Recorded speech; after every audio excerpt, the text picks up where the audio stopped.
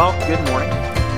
Welcome. I'm Jay. I'm the lead pastor, and just glad to have you here. As Trav said at the beginning, if you're new with us, so glad that you're here. And today we are going to talk about family a little bit. I'm grateful for my church family, and grateful for what we get to do together, and the way that the Lord has brought us together. And we're going to talk about that, but we're going to talk about it in the context of a series that we've been going through for the last couple of weeks called Counterfeits. And this may seem a little bit weird right up front because we are going into Thanksgiving this week, but this idea of counterfeits, true joy and life through Christ, and we've been looking at some things that we end up making counterfeits in our life, that are counterfeits in our life, that we try to find joy in, that Jesus maybe just isn't involved in, or isn't involved in the right way, because we all are looking for satisfaction and fulfillment and happiness, and we try to find it in the things of this life, and they all end up coming up short, as opposed to seeking God and seeking the Lord for His true desires in our life and the joy that we really find in that. And we've defined a counterfeit as something that is an exact imitation of something that is valuable or important, but it has the intent to deceive or to defraud. And so the things that we use, the counterfeits for false replacements that we use for true joy that instead comes from Jesus, because this world leaves us wanting and leaves us unsatisfied. And one of those counterfeits is counterfeit community. And I'm even going to put it in the frame of counterfeit family that can pull us away from what family is actually supposed to be and what Jesus intended and prioritized. And so in a lot of ways, today is talking about priority. Because I'm just going to give you a little bit of a heads up. There's a few things that I may say right at first that you're going to need to let me finish, because it may sound at first like, right? So let me finish the whole thought before you maybe jump to a place that I'm not intending you to go. This idea of family first is a value that we have as a church staff. It's something that we say as a staff often. It's something that I believe is rooted in biblical principles as well. But we also have this as a church. Now, while this isn't one of the core values necessarily that we have up on the wall over there, it's embedded into the core values of who we are. Family first is a big part of the culture of Connect Church. And so if you're new with us, I want you to know that right up front, that we're big about our church family. We love each other, almost to a fault. And I'm down with that. I'm good with that. There is some depth to this statement in terms of what it means for us as a church staff, for sure. But also, yes, our biological family, and even more than that, the family values of God is really what this is getting down to. The family values of God are at the top, and what that really means. You know, the holidays are coming up really fast, if not too fast. I don't know about you. I'm just like, oh, and it's here. Right? It just kind of feels that way to me. But, you know, a lot of times the holidays, the family traditions and the family get-togethers, the things that you maybe have within your family that's like, yeah, we kind of do this every year, like those sorts of things. I know one of the things for us right around Thanksgiving usually the Saturday after, is for Val and the kids, for the last I don't know how many years, we've actually gone down and cut down a real Christmas tree to bring into our house. And last year, we couldn't do that. And because by we, I mean Jay, is on the ground cutting down this tree and has, you know, the work gloves on and all the things and the needles all over. I was really okay with us not getting one last year, right? Now Val grew up where like they did that in their home. And so like to me, I was like, this is a lot of extra work. This is dumb. You know, kind of, because I grew up in a house where we just had like, you know, the fake Christmas tree that you'd put up and in like an hour and a half, you're done sort of thing. And we were still in the comfort of our home. And that was just me. So it wasn't a big deal to me, but it was a big deal to her. So we started doing that. And last year we were out of town during the week of Thanksgiving and even the week after. And so by the time we got back, it didn't make sense for us to go get, like literally, practically, it didn't make sense for us to go get a real Christmas tree. There was probably no good ones left and all of that. So we bought a fake one and put it up, and Val was not happy necessarily about that, but that just kind of was what it was. And the plans have been made since last year to get the real one this year. And so this Saturday after the game, that's where I'm going to be.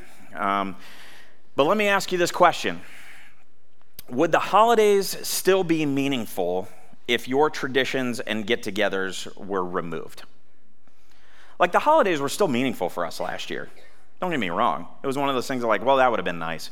But it's not like Christmas was just, like, in the garbage because of that. But there are some things that maybe we do weigh and measure in that way, that we elevate way higher than they should be. So ask yourself this. I mean, just be honest for a minute. Would the holidays still be meaningful if your traditions and get-togethers were removed? Because we can put misplaced affection and things can become idols that we, worship as counterfeits when we think that they're going to bring us the satisfaction that only God can give. And we're going to look at some scripture today. We're going to look at some verses where Jesus is actually challenging us and challenges his followers not to prioritize their lives around family first and foremost. Let me finish. But around God, which in turn puts our family in the right priority order. I hope you heard that right. So let's talk about family. Because the first form of society that's mentioned in Scripture is the family. The premise, it's the foundation of community and shared interests, but it goes deeper than that. And so if you look up family in the dictionary, you get a couple of definitions, and here's the first one. A group of one or more parents and their children living together as a unit. Okay.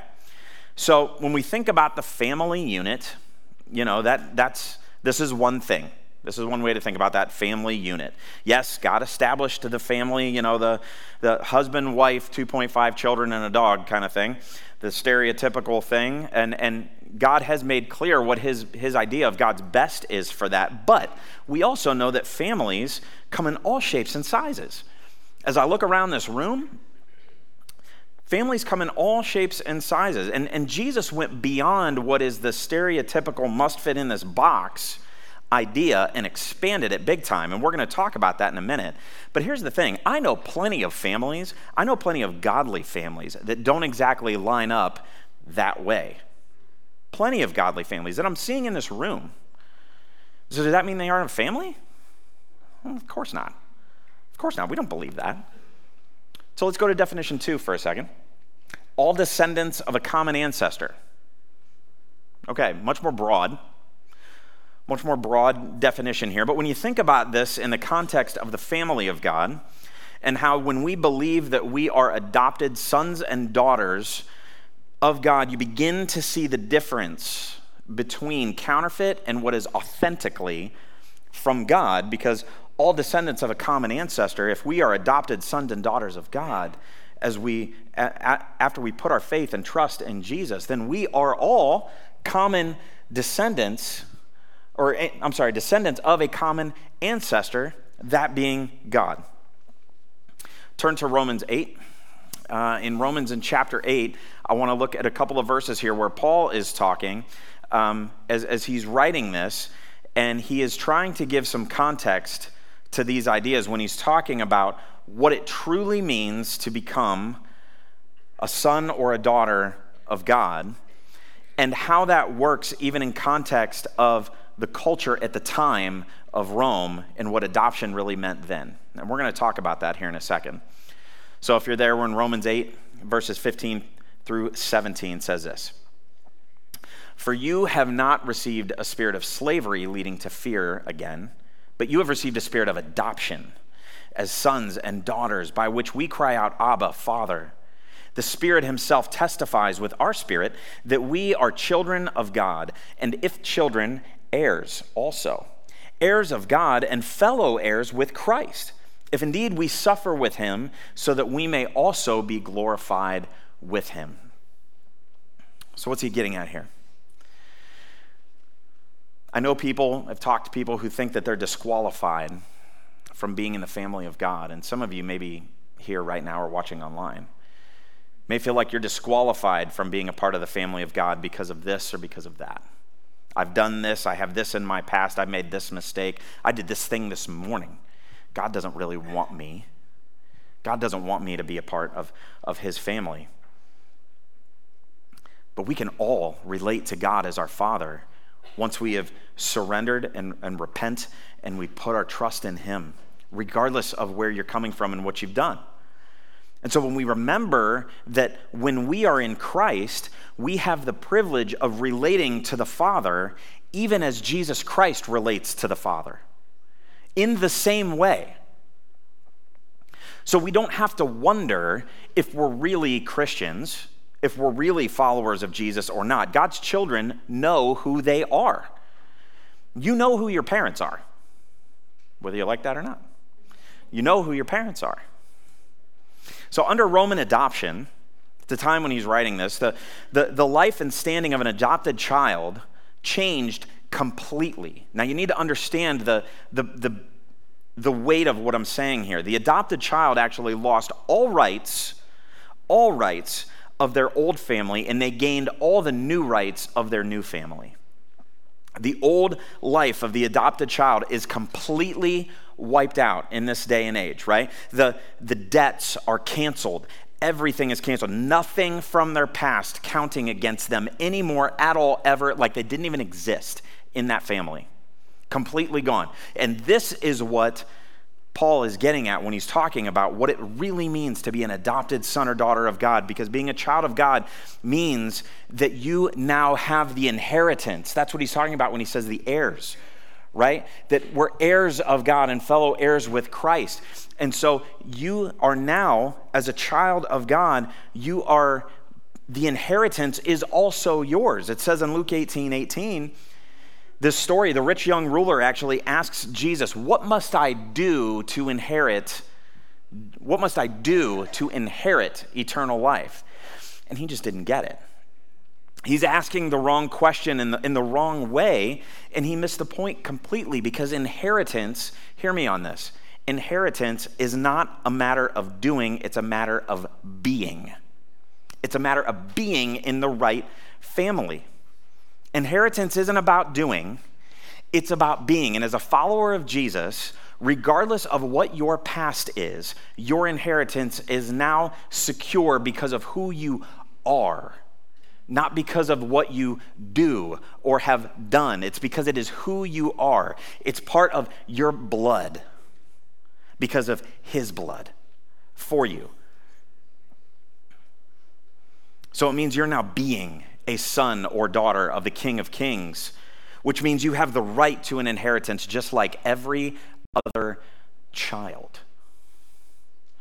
So when we understand this idea about God as our Father and our adoption into the family of God, which is an awesome thing, all right, so my past is completely gone, and all that was about who I am or was connected to is now gone, and my life is now defined by my relationship with Jesus, and his blood, and that inheritance is now mine. What does that mean about my biological family then? Where does that fall? I'm glad you asked. I want to look at Luke chapter 8. And in Luke chapter 8, I want to look at a couple of verses here that are strange. That when you read these verses in a vacuum, it's like, what?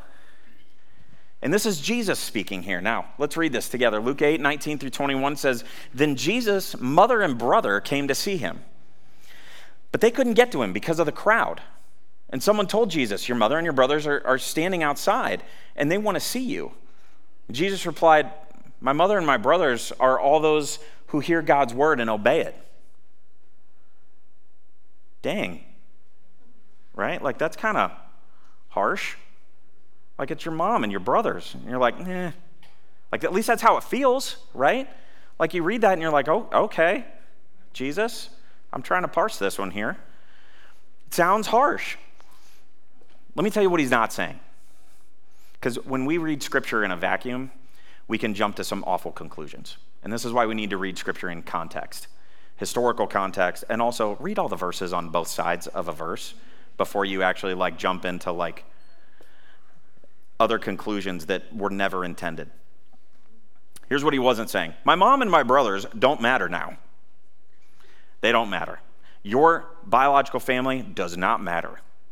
That is not what Jesus was saying. He was not saying, I'm just going to disown them and walk away, because now the only people that I care about are those who obey God's word and hear it, that nobody else really matters. He wasn't saying only church family matters. This is not what he was saying. Here's what he was doing. This and a few other passages was Jesus expanding the idea of family in a new way. In a new way that had not really been understood or heard before.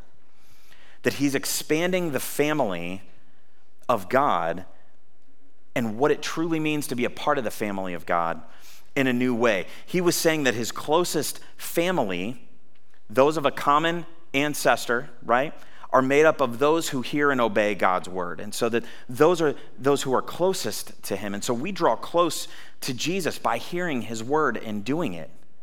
He wasn't saying they don't matter. He was putting some things in priority for us. See, we gain a closer relationship with Jesus than even a normally understood family relationship when we draw close to him.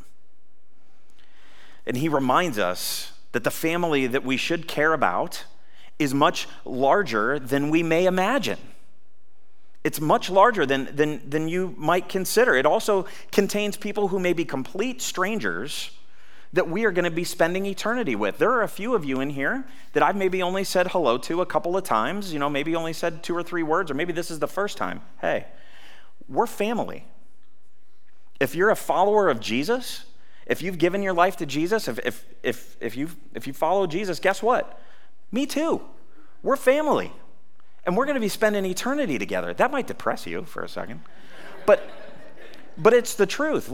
Not all family get-togethers are always a blast, necessarily. You don't always get along with everybody in the room. In fact, if you do, please tell me how you figured that out.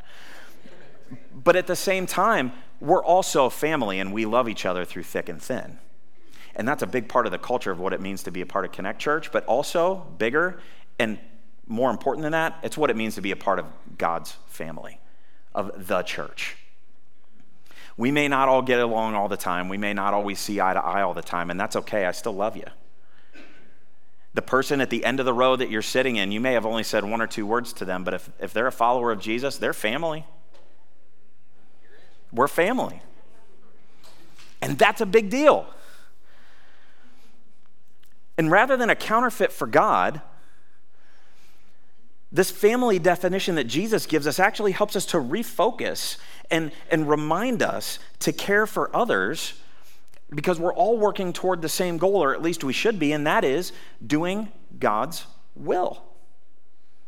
That is the goal that we're all working toward, is to do the will of God. And Jesus really puts such a fine point on that as the goal of everyone in the family of God during the Sermon on the Mount in Matthew chapter 6. In Matthew chapter 6, he says this, so don't worry, saying, what shall we eat, or what shall we drink? What shall we wear? We all worry about those things. For the pagans run after these things, and your heavenly Father knows that you need them. Your Father knows. He gets it. But seek first his kingdom. Seek first his kingdom and his righteousness, and all these things will be given to you as well. Therefore, do not worry about tomorrow, for tomorrow will worry about itself. Each day has enough trouble of its own. Amen and amen. See, the things of this world that we so often turn to for satisfaction, food, clothing, family, they're not as important as the kingdom of God. And Jesus shows that the kingdom of God comes first before everything, and only then can we really truly enjoy and understand the benefits of family and the material blessings and the way that God intended them to be enjoyed, is when we've got the things of God prioritized the right way, because family is a thing of God. So of course this doesn't mean that family isn't important or that family responsibilities are no longer in play. Of course they are. Absolutely they are. And Jesus proved that, because as he hung on the cross, he made sure to show that because he took care of his mom. It was the last thing he did. He took care of his mom by entrusting her to someone. Now check this out. He entrusted her to someone outside of his immediate family. Did you ever think about that? Look at this verse. John 19, 26 through 27 says, when Jesus saw his mother there, he's hanging on the cross.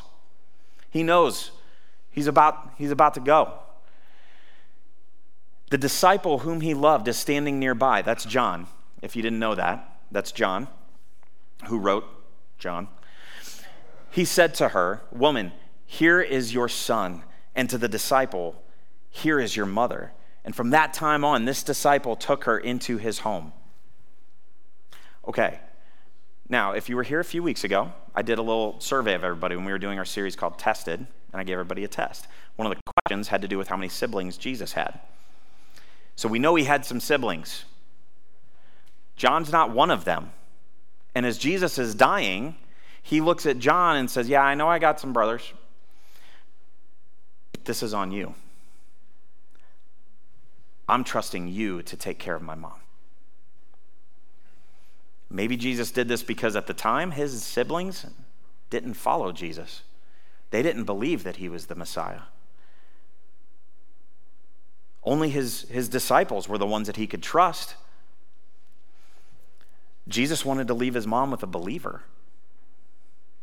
Could be because knowing that John was the only disciple that wasn't going to die a martyr's death, because all of the other disciples were killed for their faith, and Mary outlived all of them.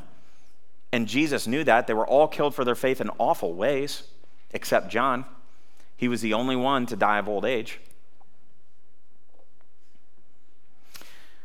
He also knew that a lot of his siblings would not end up living long enough either, because a few of his siblings actually did start following him. James ended up being a really high church leader, and he was martyred and killed for his faith. So he wasn't able to as well. So Jesus did all of this. Excuse me. We know that Jesus did all of this to emphasize the relationships with him and the kingdom of God, that those are more important. Hear the perspective I'm saying this from. They're more important than those by blood. And you know why? Because they're bound by his blood. They're bound by his blood. And his blood is the blood that matters the most for any and all of us. See, true joy is found in our forever family. True joy is found in our forever family because we're all united by blood, by Jesus' blood. Now, I'm so grateful that my wife and my kids and my mom and dad and my sister and my nephews, that they all follow Jesus. I'm thankful for that. I also know how rare that is because not all of my family follows Jesus. And I know probably not all of yours either. But the blood that we're united by, not just our actual blood, but by his blood, man, it makes things so much sweeter.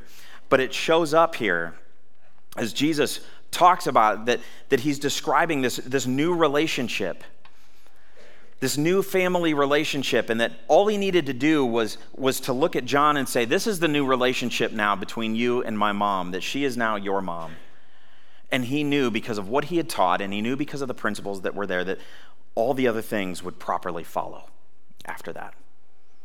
In the same way for us, there are so many commands for a holy life that Jesus doesn't need to give us all the real specifics of. He doesn't need to specifically give them all to us, because if our relationship is ordered properly, that we're seeking the kingdom of God above all, then the conduct is going to flow from that. Yeah, there are some specifics in the Bible, but there's some things that aren't there that I think God's just assuming that we can have a little bit of common sense. Isn't it funny? Common sense isn't that common. But you know what this really shows us? An others-centered focus of Jesus, because he was so others-centered. Even in his last dying moments, he was taking care of his mother. He was taking care of his blood family and his spiritual family. And he knew that because of the common bond of their faith and the trust that had been built upon that his mother would be taken care of and that his disciples would continue to do what he trained them and called them to do. And they would live by his others-centered example. You know, I know a few families within our church family that are just extremely hospitable. Just extremely hospitable, especially around the holidays. I know for a fact we have some families in this room and in the first service as well that always invite others over to their home for Thanksgiving. Some people, they invite people that may not have family in town or just may not have family, period, really anyone to share these times with. And there are probably more people in this room that do that and watching online than even I realize, which is an awesome thing. And that kind of hospitality is directly connected to the heart of God. It's directly connected to the heart of God because Jesus expanded the idea of family. And it's rooted in love for others and helping each other bear each other's burdens, as it says in Galatians 6. And so for those of you that are in this room, watching online, and maybe you have that false thought that there isn't room at the table for you, I hope that you see how counterfeit that idea is to the heart of God and to the heart of his people who are following him and prioritizing him. Because in the family of God, there is always room for one more. There is always room for one more at the table of God. And while, yeah, I know some families in here who would certainly say, if I asked them, yeah, we'll pull up a chair. There's room there. Let me also talk spiritually and kind of metaphorically for a minute here, because there is always room at the table of God. I don't care what you've done, what you've come from, where you walked in from. There is room at the table of God because the hospitality of God's family always says, pull up another chair. People don't necessarily have to sit and stay when you invite them. You can make that invite. They don't have to sit and stay. They can push back and ignore, and that's on them because we have free will. But they should never be able to say that they aren't welcome in the family of God. Because if we're following Jesus, if we're doing our best to do God's will, and this person is following Jesus and they're doing their best to do God's will, whether their best version of that is different than your best version of that is a whole nother story.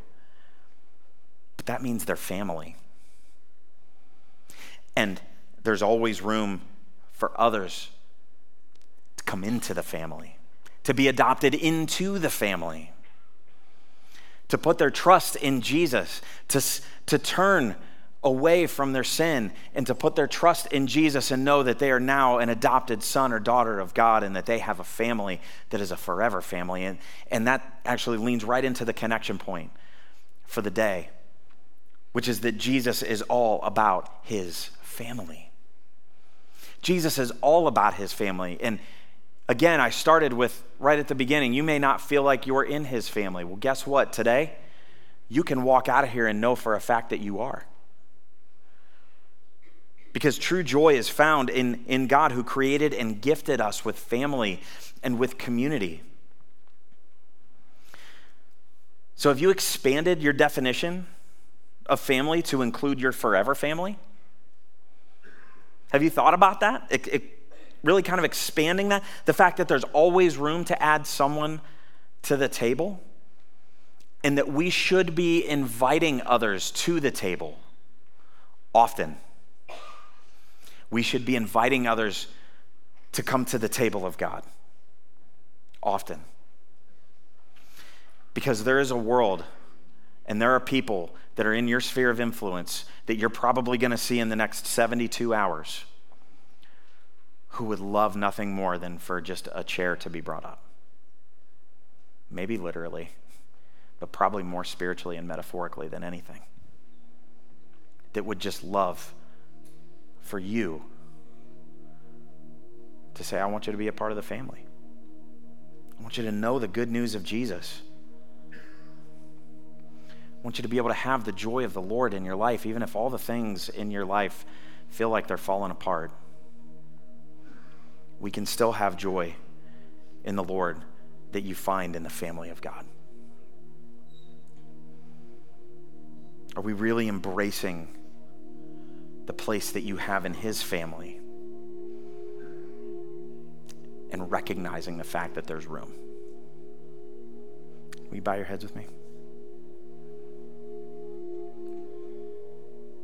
Can I just say that for each and every one of us, that you are invited to the family.